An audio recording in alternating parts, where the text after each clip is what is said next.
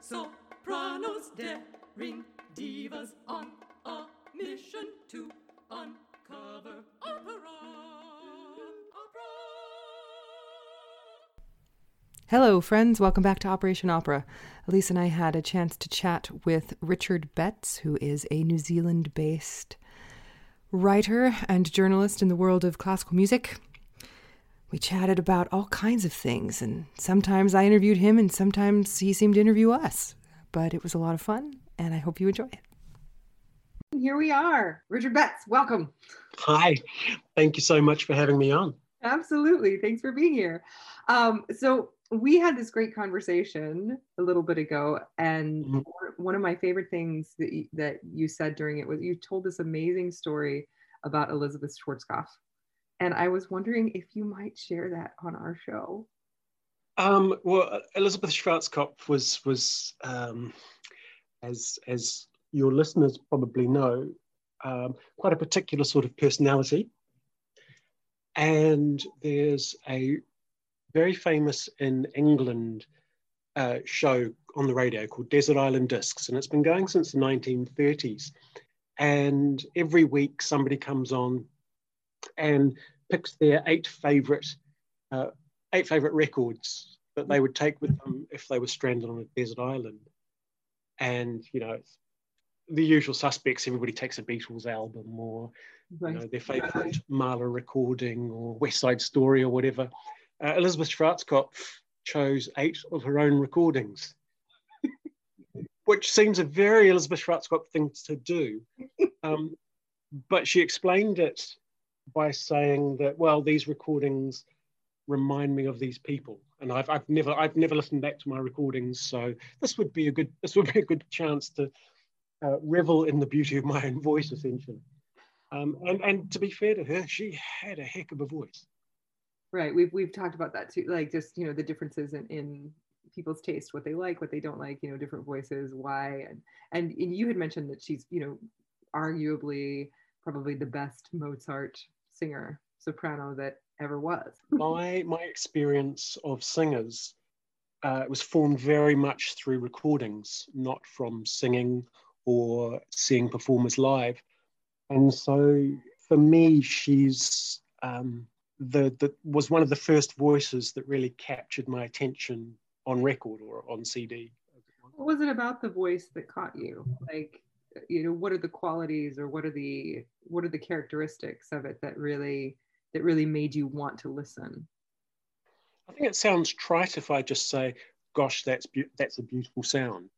But really at that stage, and I would have been maybe 15 or 16, that was all I understood about singers. So I would listen particularly to Elizabeth Schwarzkopf, and Joan Sutherland was another one. Mm-hmm. And these weren't people I'd ever seen filmed perform. So I was just listening to the voice. And for me, Joan Sutherland just in particular had that purity of tone, absolute incredible tone, especially at the top. But I guess my first introduction to Elizabeth Schwarzkopf was through her recording of the 4 last songs.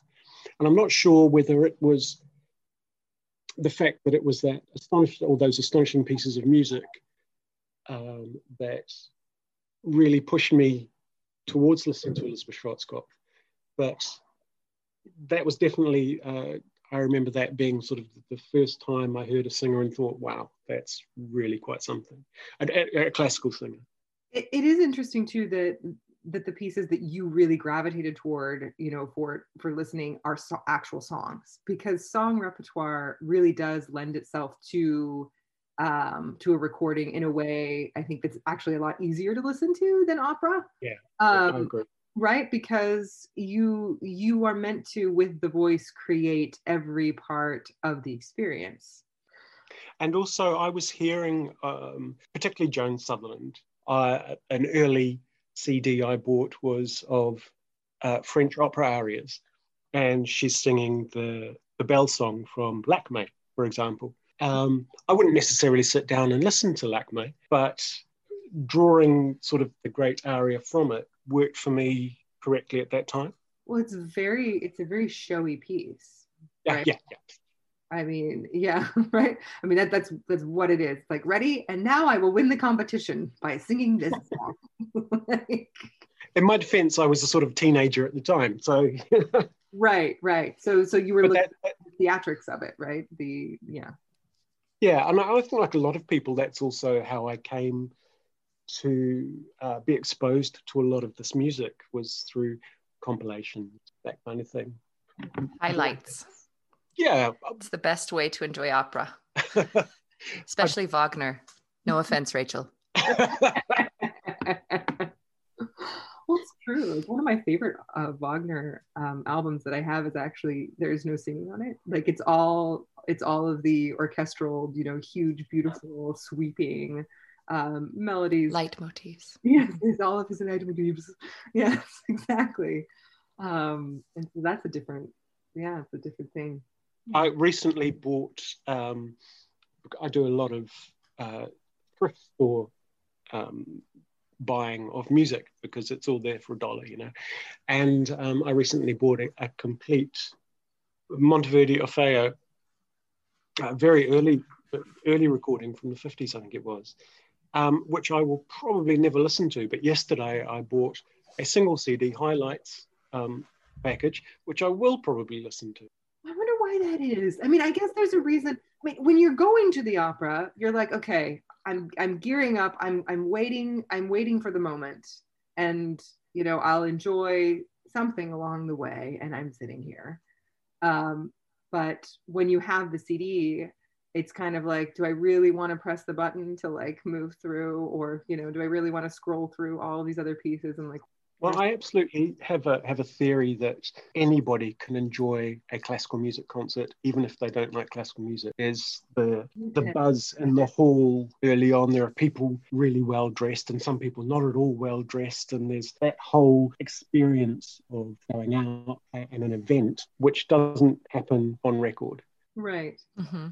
I used to be a publicist for an orchestra here in Auckland, New Zealand, and I'm absolutely convinced that I could take anyone to a concert and they would enjoy it. Watching the orchestra all sort of swaying together, almost like they're mesmerized by the beauty of what it is they're creating, which you don't get that experience on record. It's true, because part of the experience is the visual part, and yeah, you don't get that from just the CD. And it's not just visual, right? Because it's also, they've done research to show that, our hearts in an experience where we're in a communal experience, especially with music, like our hearts actually beat together. I unfortunately can't cite any actual like. I can't. This is all. I believe you. This is all. Like, sure, Rach.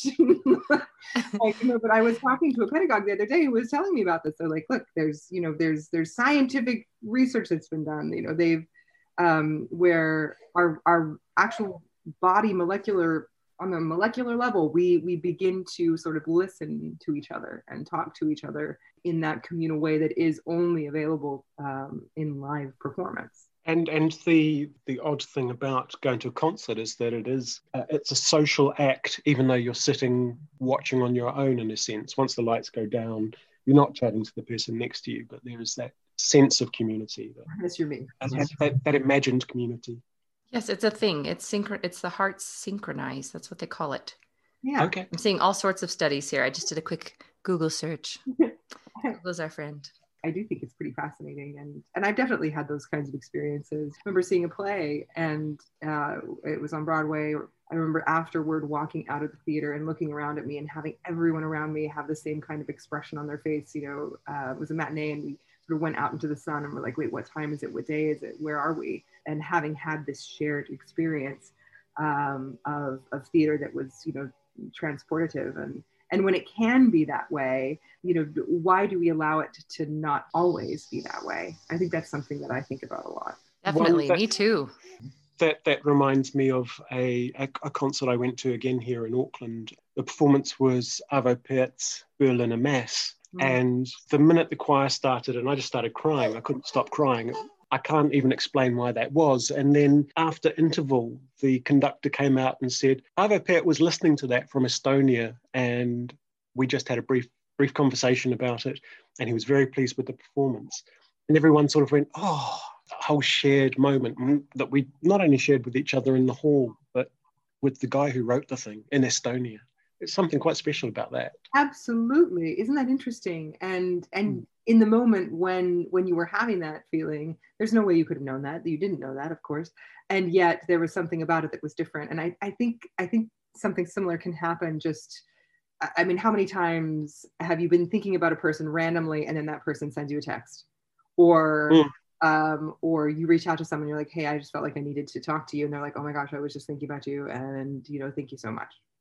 I think that connection is real, and that connection, especially with music, is extremely strong, and it's meant to be a binding force in the world as a way for us to have those kinds of communal experiences and what they can mean for the betterment of mankind. The composer Max Richter says something similar. He talks about music as a social endeavor, which might be why he wrote this sort of long 8-hour piece called Sleep, where everyone goes to sleep during the performance. And he sees it as a way of communing. And what would it be like if we were all in a hall together and someone was playing music and we went to sleep at the same time? I don't know if I could do it. I have this thing where if it's music that I don't just know completely, I can't fall asleep. Like my brain is just sort of moving through it, like, oh, what's happening now? And oh, that's what comes next? Yeah. But I know that there are people who that's exactly what they do. They put on their white noise is either the TV or they turn on a certain station and they just listen to music and they fall asleep to it. Yeah, I can't do that. Yeah, you can't do that either. Yeah. No.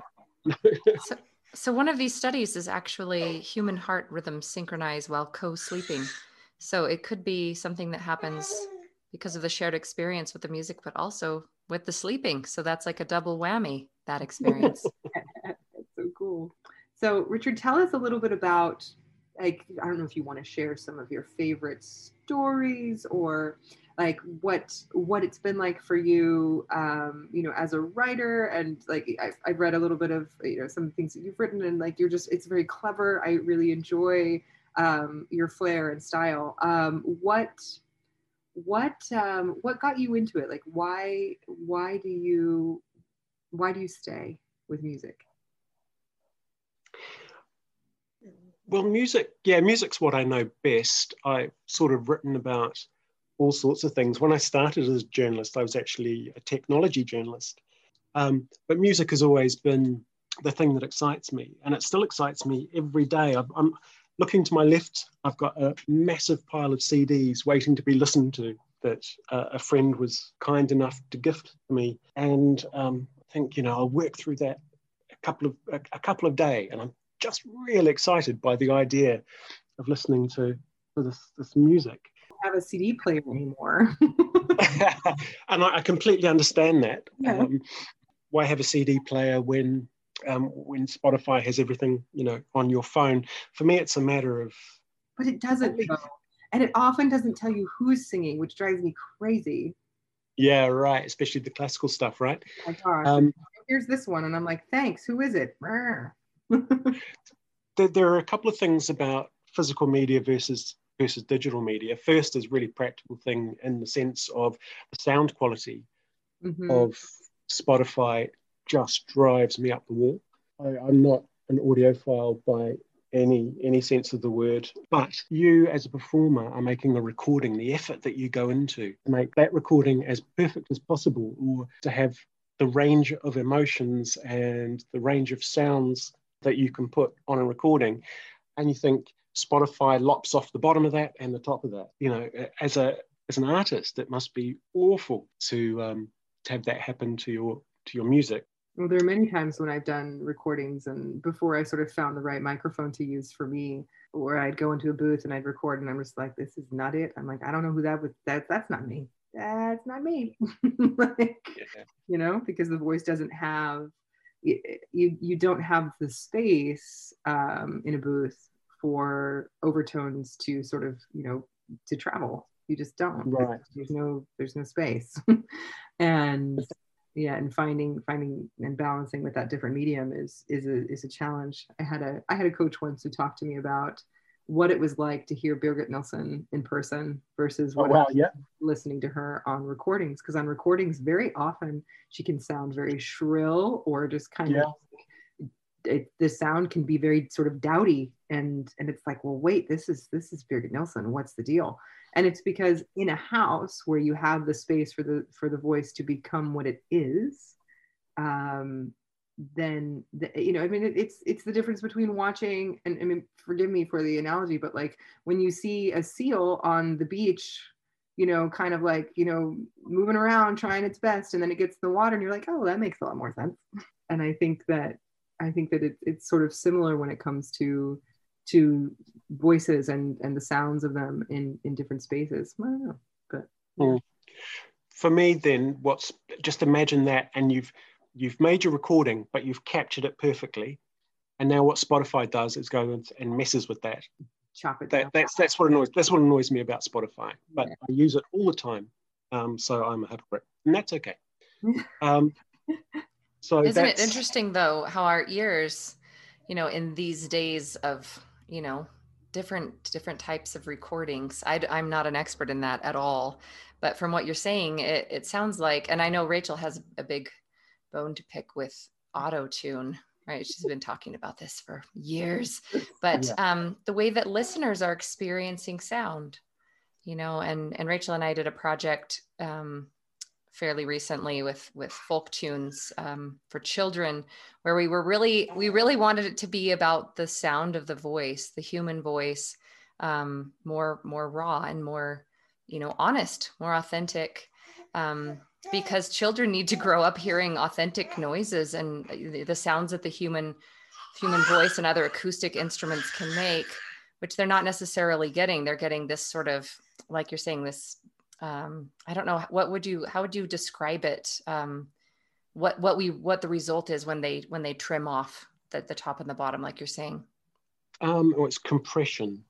Yeah, it's interesting what you say, just then, because a study has been done and younger people now expect music to sound like it does on Spotify.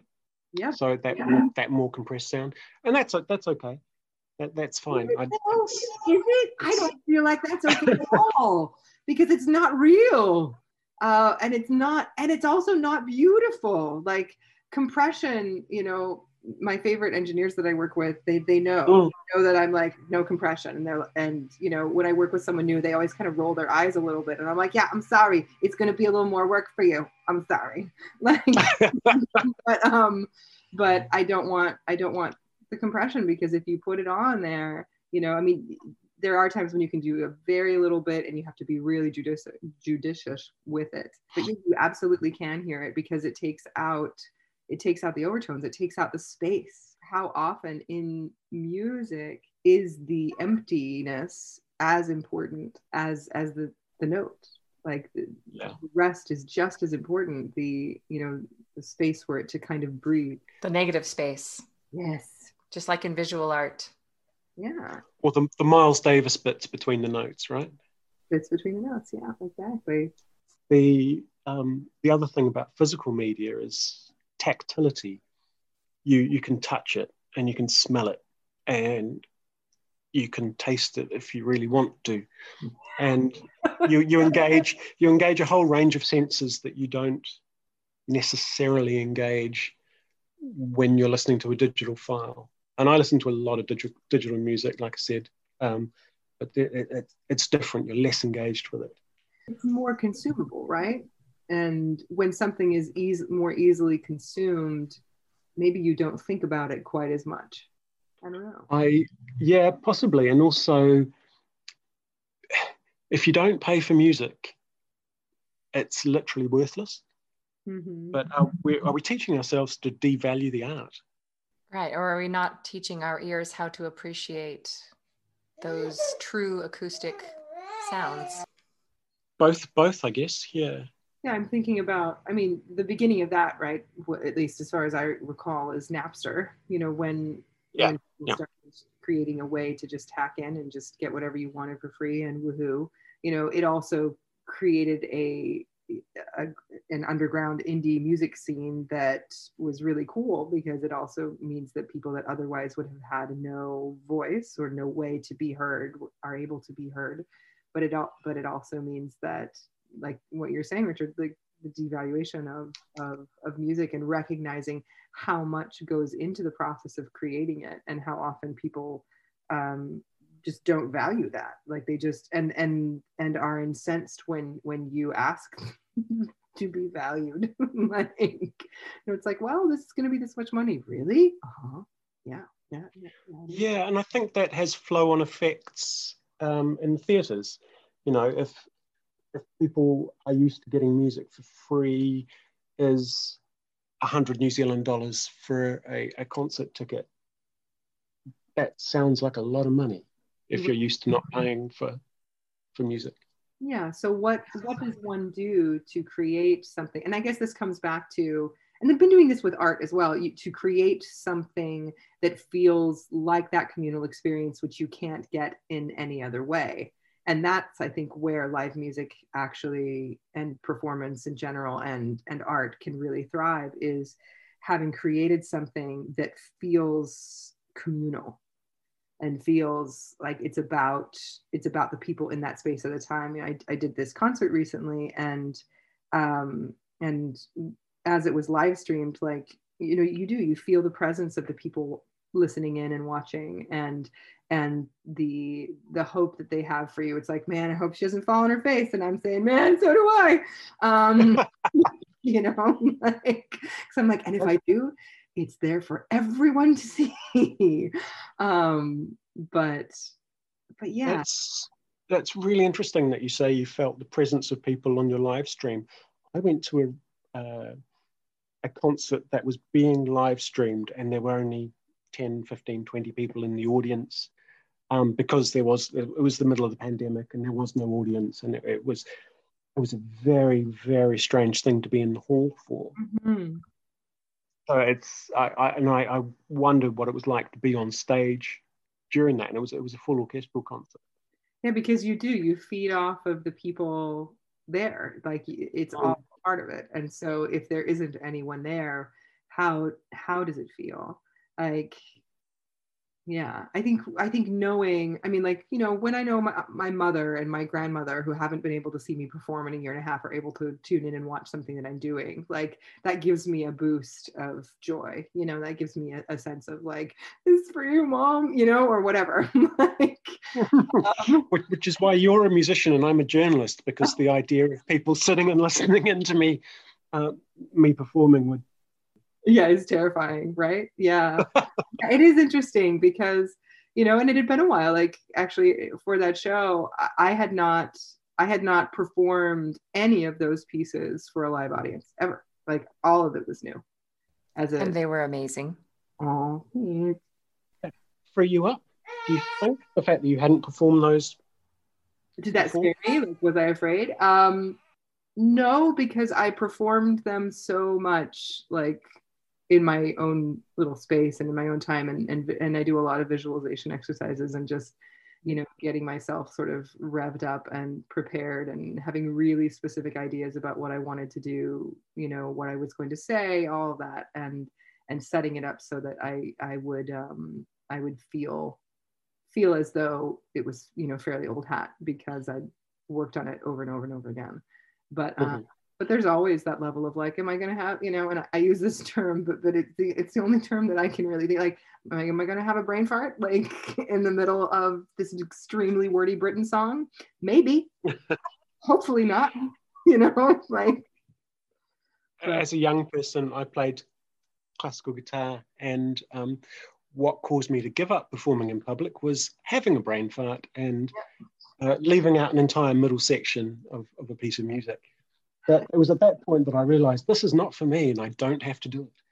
Absolutely. And that is valid. Like, going through that process and realizing, like, oh, I'm actually not a performer. And like, I think for me, when I've had those moments, like, I get down on myself and I'm like, oh man, maybe I can't do this, I'm not good enough, da, da, da. And then I remember, like, oh wait, but I love it. then it's just a question of, okay, well, what do I need specifically? And especially for me as a person with ADHD, like, those things are just a part of my reality. It's not, it's not something that ever will go away. It's not something that I can, it just means that I have to prepare in a different way and prepare, like over prepare, in order to be confident. But it also is what I think creates that sense of spontaneity in performance, because that's how my brain works. You got to be present. So were there any brain farts? Because I didn't notice any, Rachel. No, actually, I felt like everything went on pretty well. Yeah, I don't think there was one moment where my voice was like, and I just thought, well, that happened. But yeah.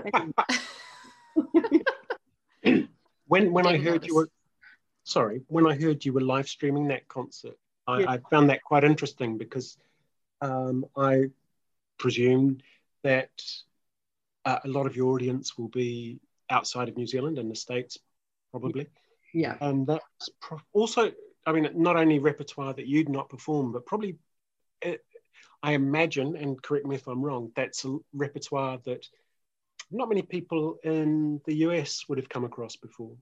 Maybe. I mean, song repertoire, doing song repertoire is always kind of a mixed bag, and you have to be really careful about how you present it. But I think because it was presented in a way that was hopefully very palatable for people, I think that, I mean, Britain's done a lot, and I think, oh, really? Okay. Yeah, Britain has done a lot in the States.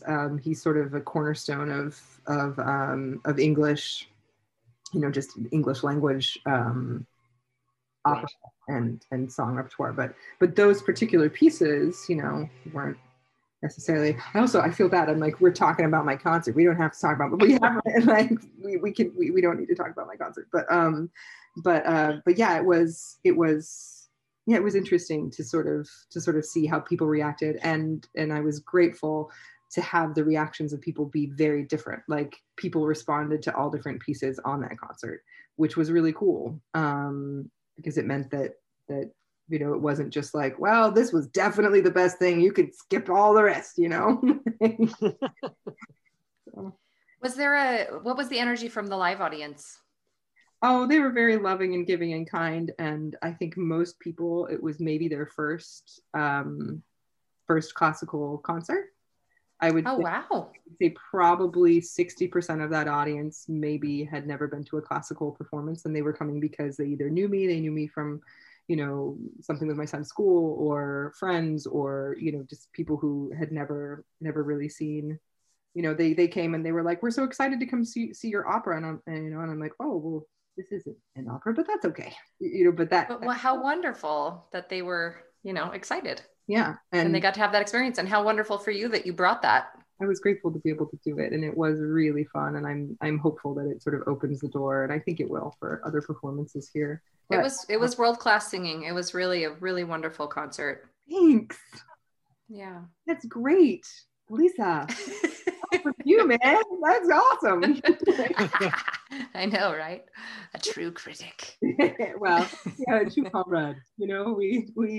We're honest with each other. We talk to each other really honestly about what we do and how we do it, so that we can,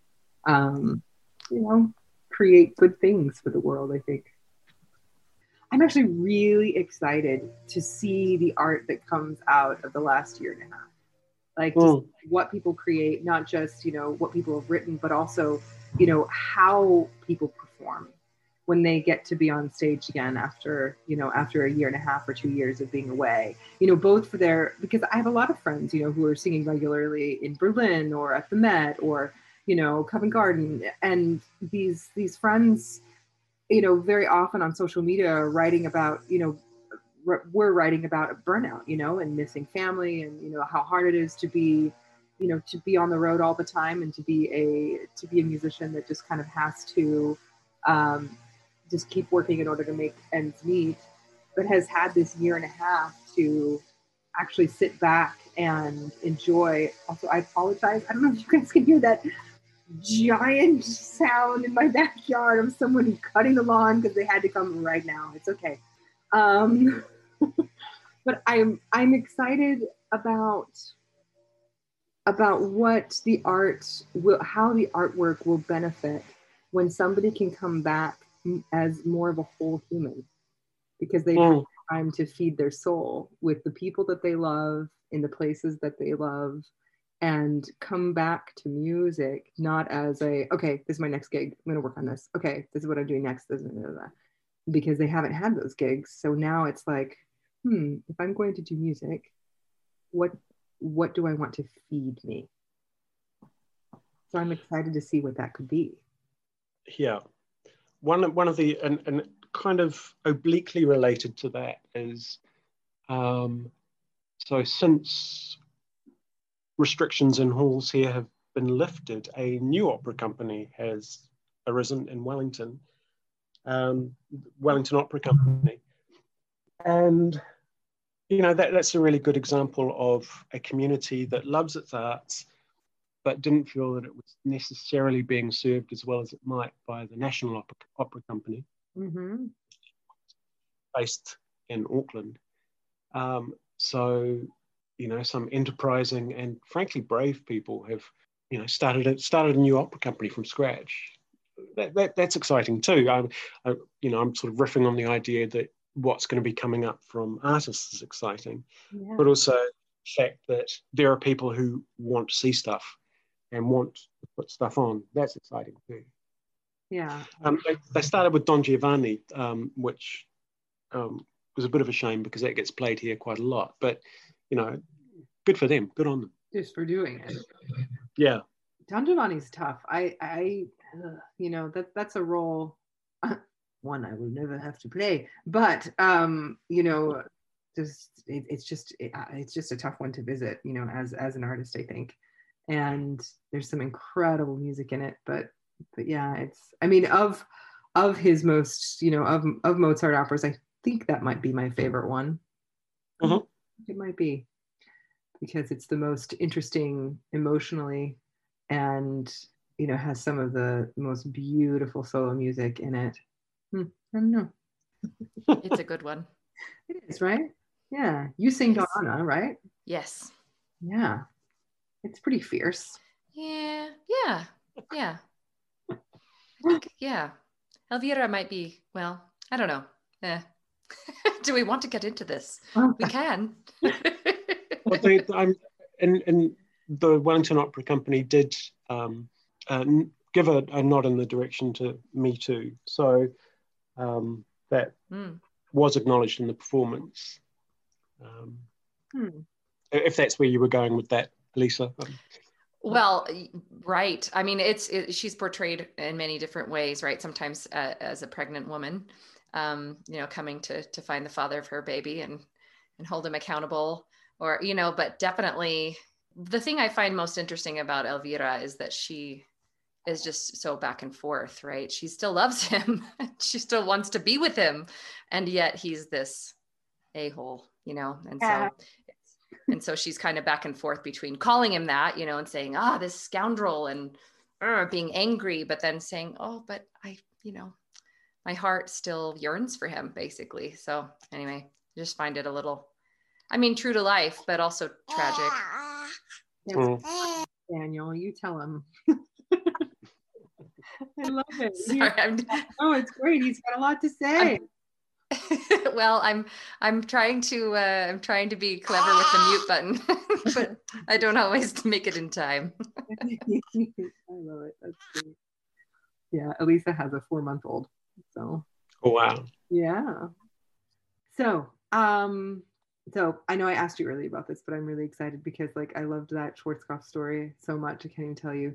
Like, I've shared it a couple of times with people and had a good laugh, just because, like, and my husband laughs at me about this a lot. He's like, you know, Rachel, you don't like divas, but you love divas, and like, and I don't really know, you know, how to explain it, but, you know, it's true. There's a certain part of me that, like, anybody who just, you know, uncompromisingly will just say, but this is what I would want, or this is who I am, or there's something about that I find really beautiful, even though it could be a nightmare to work with someone who's a little bit like that. I don't know, but so the thing is that thing about Maria Callas demanding $1 more than her tenor, isn't it?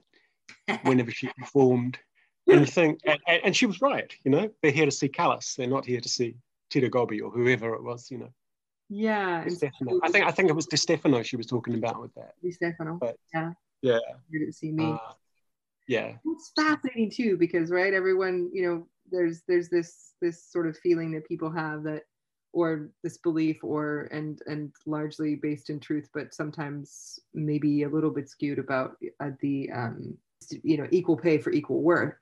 And she clearly was, doing more and being more and being the person, like you're saying, who's bringing in the crowd. And so for her to just do that, that's Callas. You just have to love her. She's amazing. And maybe she is amazing. I don't know that I would have wanted to work with her, but she was amazing. Maybe that's why I love opera singers so much, is because I've always had this very strong sense of self and very strong sense of, who I am, what I am, what I want to contribute in the world.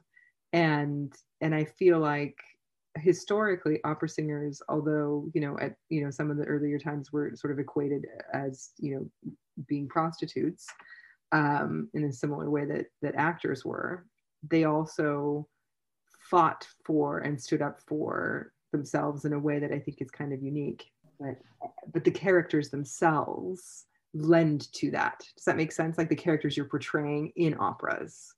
And Rachel, do you remember the story about Leontine Price when she gave 9 encores at her Carnegie Hall solo concert? Oh man. Do you remember me telling you this story? Oh.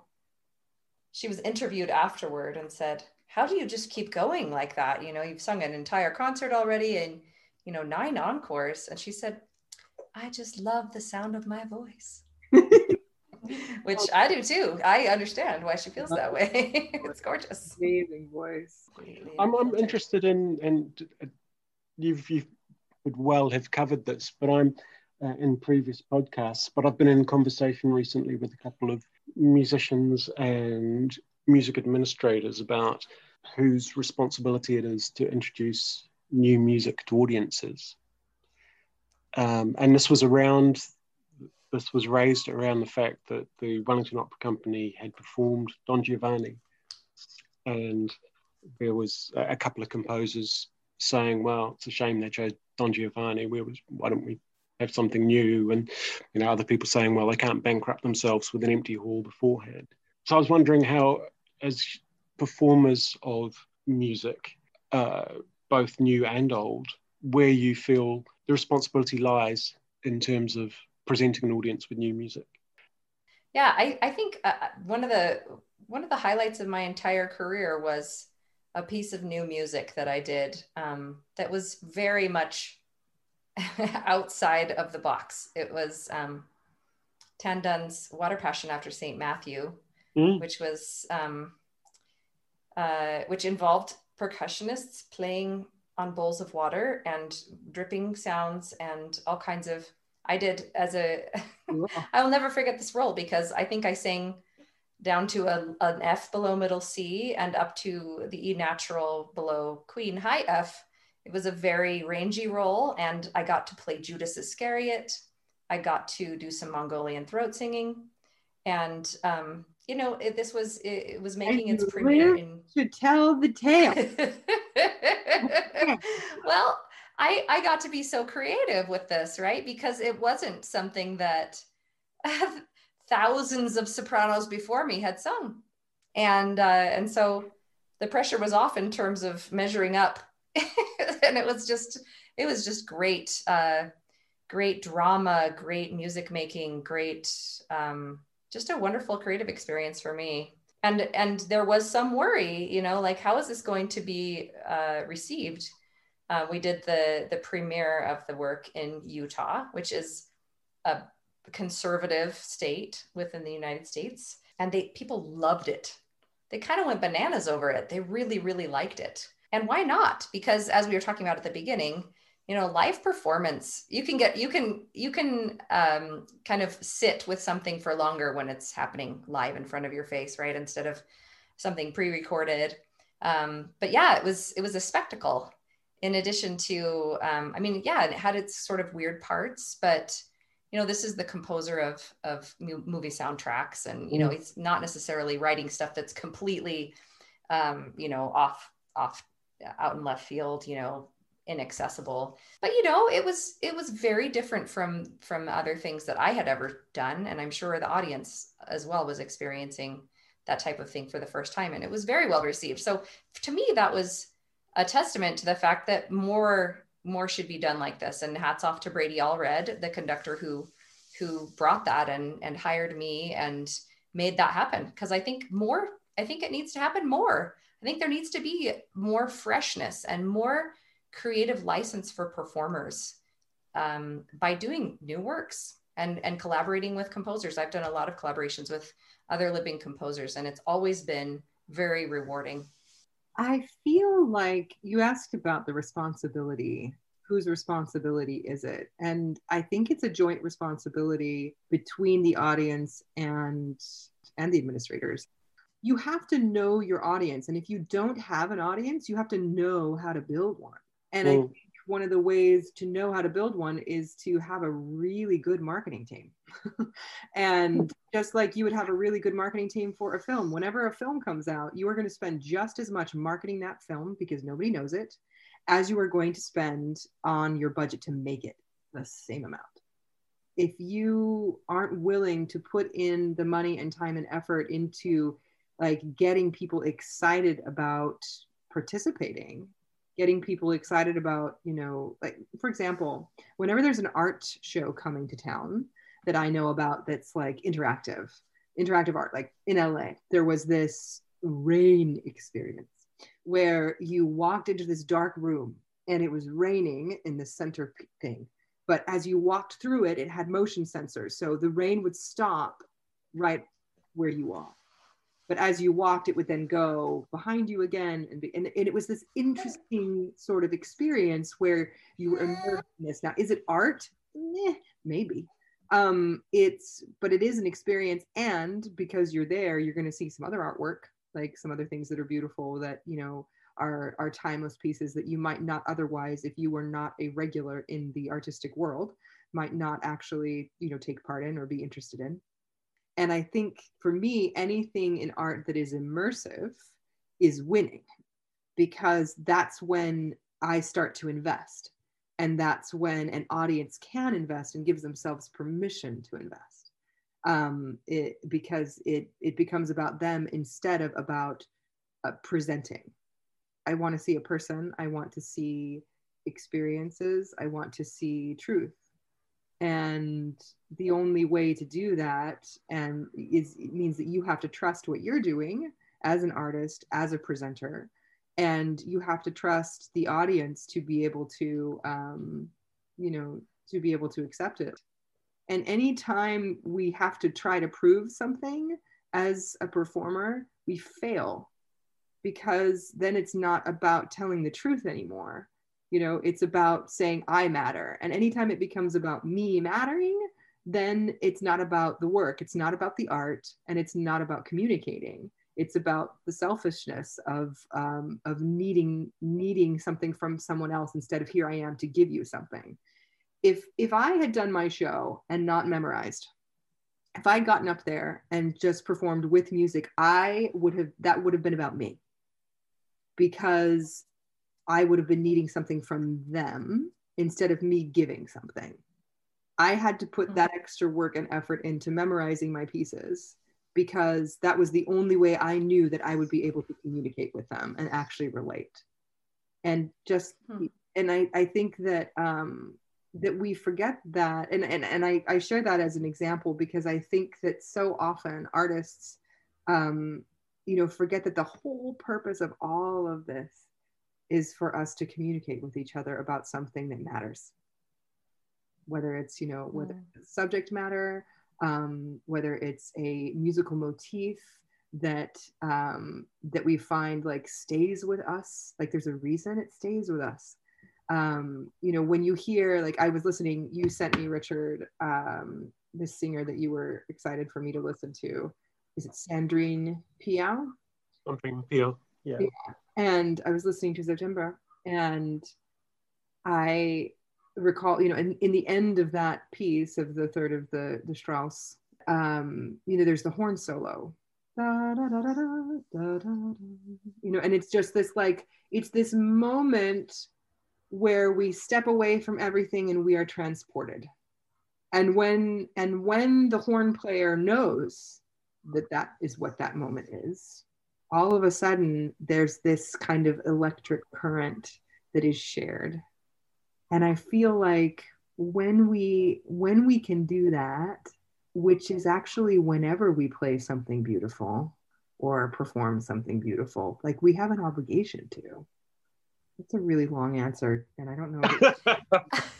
but That's nice, Rachel. I have strong feelings. I've got a lot of feelings. Something you said in there reminded me of something you said earlier, which is about how excited you are about hearing what artists are going to come up with, having had this extended period away from the stage.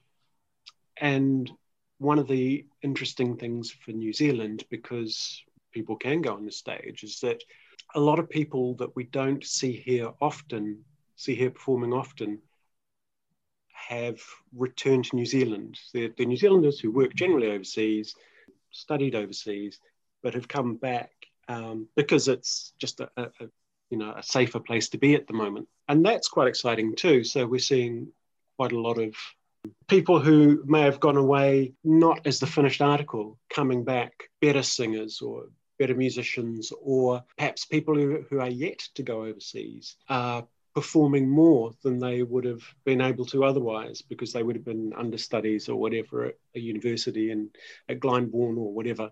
But here now they've been able to perform, and that's been interesting to observe. And it's unique to New Zealand, I think, probably in a couple of ways. First of all, New Zealand is somewhere they can perform. And second, New Zealand is somewhere they have to leave to become fully formed musicians. And I don't know that is the case in the United States or in Europe. So it's nice to see these people that you knew maybe when they were 20 coming back at 30 and seeing what they've become. Beautiful, like watching the tree grow from a sapling, and seeing, it's like, wow, look at these branches, look at this, look at what, look what it can do. Yeah, that's beautiful. It's lovely, but also there's a tinge of sadness in the sense that New Zealand education isn't sufficient to provide these people with that last bit of polish. Mm-hmm. We send people away with beautiful voices, but they come back as beautiful singers, Yes. Yes. More refined. Yeah. Yeah, and I do think that is a truth. And I think that there are people, I think Dame Malvina Major is trying to change that. I think she's trying to create an educational system here, bringing, I mean, hey, Russia did that. Like, why do you think the Russian ballet is like freaking amazing? Well, they took everyone from Paris and said, all right, you're coming here and you're going to teach us and you're going to learn and be amazing. And they are, and the same thing, with vocal technique. Like, I think that it is possible to bring people. I don't know, though, because New Zealand is uniquely situated so that it is a paradise in a way. I don't know that you can ever reach, without stepping away from it, the artistic heights that are kind of required for you to go, like you kind of need to go through that sense of loss, or see the beauty of a specific place in Europe where this was written, or the colds of the North, and understand like what people go through there. I feel like there's something about being in a place where something was written that changes your perspective. When I walk the hills that Brahms used to walk, I felt his music and I felt his presence differently. And I think that it's in a way almost a rite of passage, but how beautiful at this time that these people who have stepped away in order to gain different perspectives have come back and sharing that beauty and hopefully sharing, that expertise so that an audience can say, oh, wow, that's different. That's kind of amazing. I don't understand it necessarily, but wow. Yeah. Yeah, and my feeling is that we produced some really nice singers. There's some very good singers. But I guess that's true of any singers from any country, in that you need to mature as a person before you can mature as a singer. Is that a fair comment? Yes. I think that, in order to create nuance, you need to have experienced some subtlety within your own life. Certainly there are, I don't believe that you have to have experienced everything in order to be able to authentically portray it on a stage. Like, I don't think you need to kill someone to be able to, play a character where you have to stab someone on stage. I don't think that you have to have died in order to play, yes, like these are things that and there are some schools that say like, well, you've never experienced that, so you can't adequately portray it. And it's like, well, no, that's where acting comes in, and you have to just be willing to go there emotionally to some extent in order to be believable. But I do think that when it comes to getting into sort of the nuance and the minds and hearts of composers, especially of composers that were alive 100, 200, 300 years ago, and even composers today, like I don't know what the classical composer scene is like in New Zealand, but we are influenced by what's around us, and there's such beauty and richness surrounding every corner of these islands, and how does that influence what people are writing about and singing about and performing? Yeah, I mean, landscape is a big theme amongst New Zealand composers. There's the Polynesian tradition is also an important part of local composers' work. One thing we don't have, and you mentioned studying or performing musicians of 200, 300 years ago, is we tend not to have a great number of specialists. We don't have a great pool of early authentic performance musicians in the way that, I don't know, Holland or England or whatever has. And there's a very good but relatively small group of contemporary performance musicians as well. We tend not to have enough people to be specialists in these things. They're more generalists. I don't know if that's the case overseas so much. Population thing more than anything else. Right. And I think maybe a way that could be talked about or remedied potentially could be with if there were some kind of an exchange program for master classes, and for like a semester having people who are experts in this kind of song, or people who I think bringing people over here, it would be key. You wouldn't have to send all of your singers away if you brought in specialists to train them for, like, say, a year sabbatical, and you just keep rotating who those people are. I think then you would be able to get that level of expertise, but you would need to bring people in and have them working. I mean, that's why I went to Vienna. Like, I studied in Vienna with experts in understanding that culture and the writing of those composers, and it changed the way that I approached that music. And at Manhattan School, I was, working with people that wrote the textbooks on these subjects. And so the way that I approach that music is influenced by that experience. And that would be the case for anyone going to study in those places from anywhere in the world. But if you want to have that level of teaching, then you have to invite it. And I feel like actually New Zealand is really poised right now to be a place where you could attract some of the best in the world, just because people have sort of seen how incredible this place is and might want to have a break for a year, I like talking to musicians about their their education. And one thing that's really apparent amongst singers when they come back to perform here is, maybe they've just studied in Manhattan or whatever. They go, wow, I had no idea that you could study combat training and that I could get a whole semester of acting classes because, at Auckland University, for example, the vocal training is really good, but you don't get combat training and things like that. In order to be a well-rounded performer, you have to have a lot of knowledge. My freshman year in college, I was in class from 8 o'clock in the morning to 7 o'clock at night, and I had a half an hour break because there was just so much to learn. When you come in as a vocalist, you haven't been learning all of that repertoire for years and years and years and years. You've been learning some of it, but you aren't learning a ton of it because your voice isn't ready for it. And, right. As a young singer, it's very easy to want to push yourself and to sing stuff that you're not ready for because it's beautiful. And because your voice is young and supple. And so you can just kind of like push it. And then you're like, oh, shoot, 5 years later, 10 years later, potentially. But yeah, I think bringing in experts and having a program that is well-rounded, because you do need so much more than vocal training. You must have acting, you must do dance and stage combat, and you must do some, you need to do sight singing and a little bit of ear training and music history and theory. These are all things that you need to do to become a well-rounded musician, and just frankly to help remind you to be humble, because there is so much that you don't know. I think one of the, he's talking about being humble, and I can't remember if we've talked about this before, but that thing of hanging out with other musicians who are as good as you and better.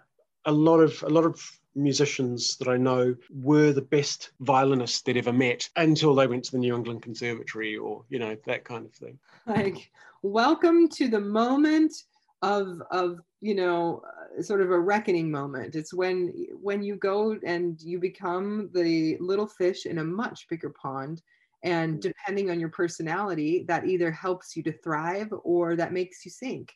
And, young people trusting themselves and really listening to their heart to know what kind of a program is going to benefit them. Like there are programs, in the backwoods of Virginia that may actually be better for someone who can be the star of the show and who can thrive as long as they're able to get the stage experience they need and get the classes that they need, versus, somebody who actually just needs to be, has always had the most incredible voice, but just doesn't have the training in other parts of their package, that needs to have those other parts worked on so that they can go forward and be the best version of themselves. One thing I hear quite a lot is where musicians didn't realize how much application they had to put into something, didn't realize how much work was required to be a professional musician. Oh my gosh, like one of the reasons why it's so frustrating when people will say things like,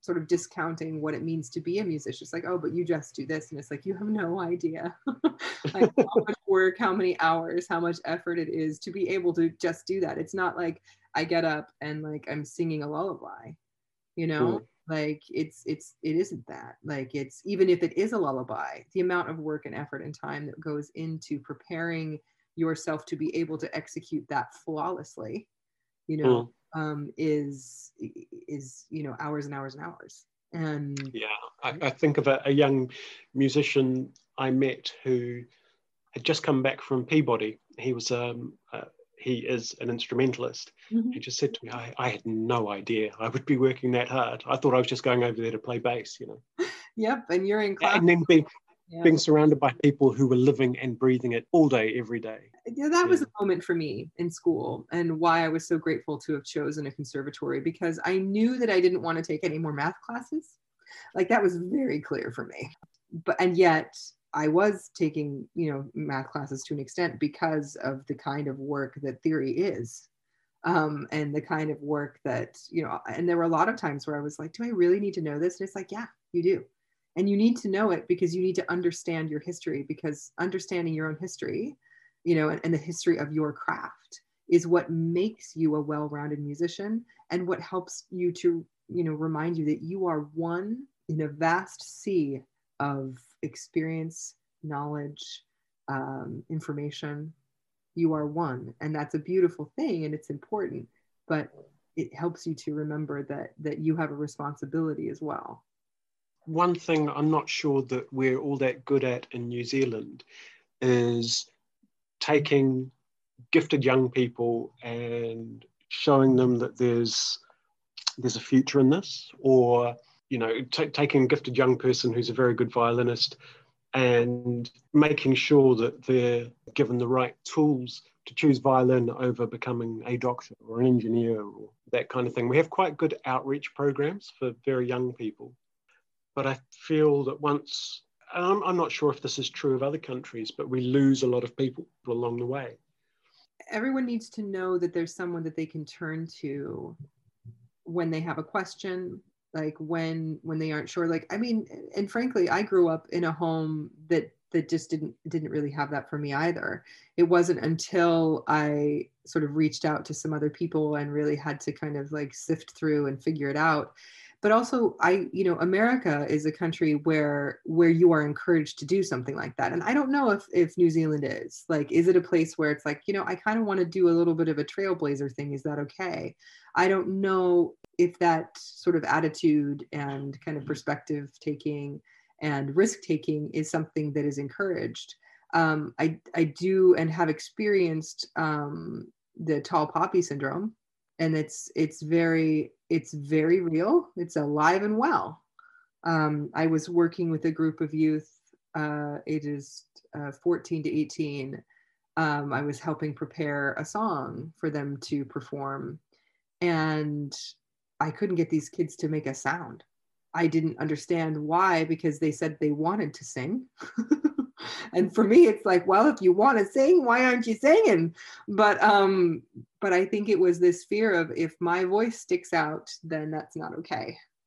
And after encouraging them to be that tall poppy and to not be afraid of it, and to accept that, like, this is, you'll never know how high you can grow. And instead of maybe you being afraid of being the tall one, help those around you to grow. And then let's see how tall we can be together. That's an interesting one, that the tall poppy thing in New Zealand. I tend to think of it as more of a, I'm going to put it in a more positive spin. I'm going to say an egalitarianism versus meritocracy. But I think the egalitarianism, although it's something we hang our national hat on, is not necessarily true. Yeah. It could be in the arts, less so in sports, I guess. But like many countries, New Zealand is a country where sports are much more revered, or sports people are much more revered than arts people, with one exception, and that's the critic. Yeah, I mean, I share this with people a lot, though. There's that quote by Marian Anderson, your playing small doesn't serve the world.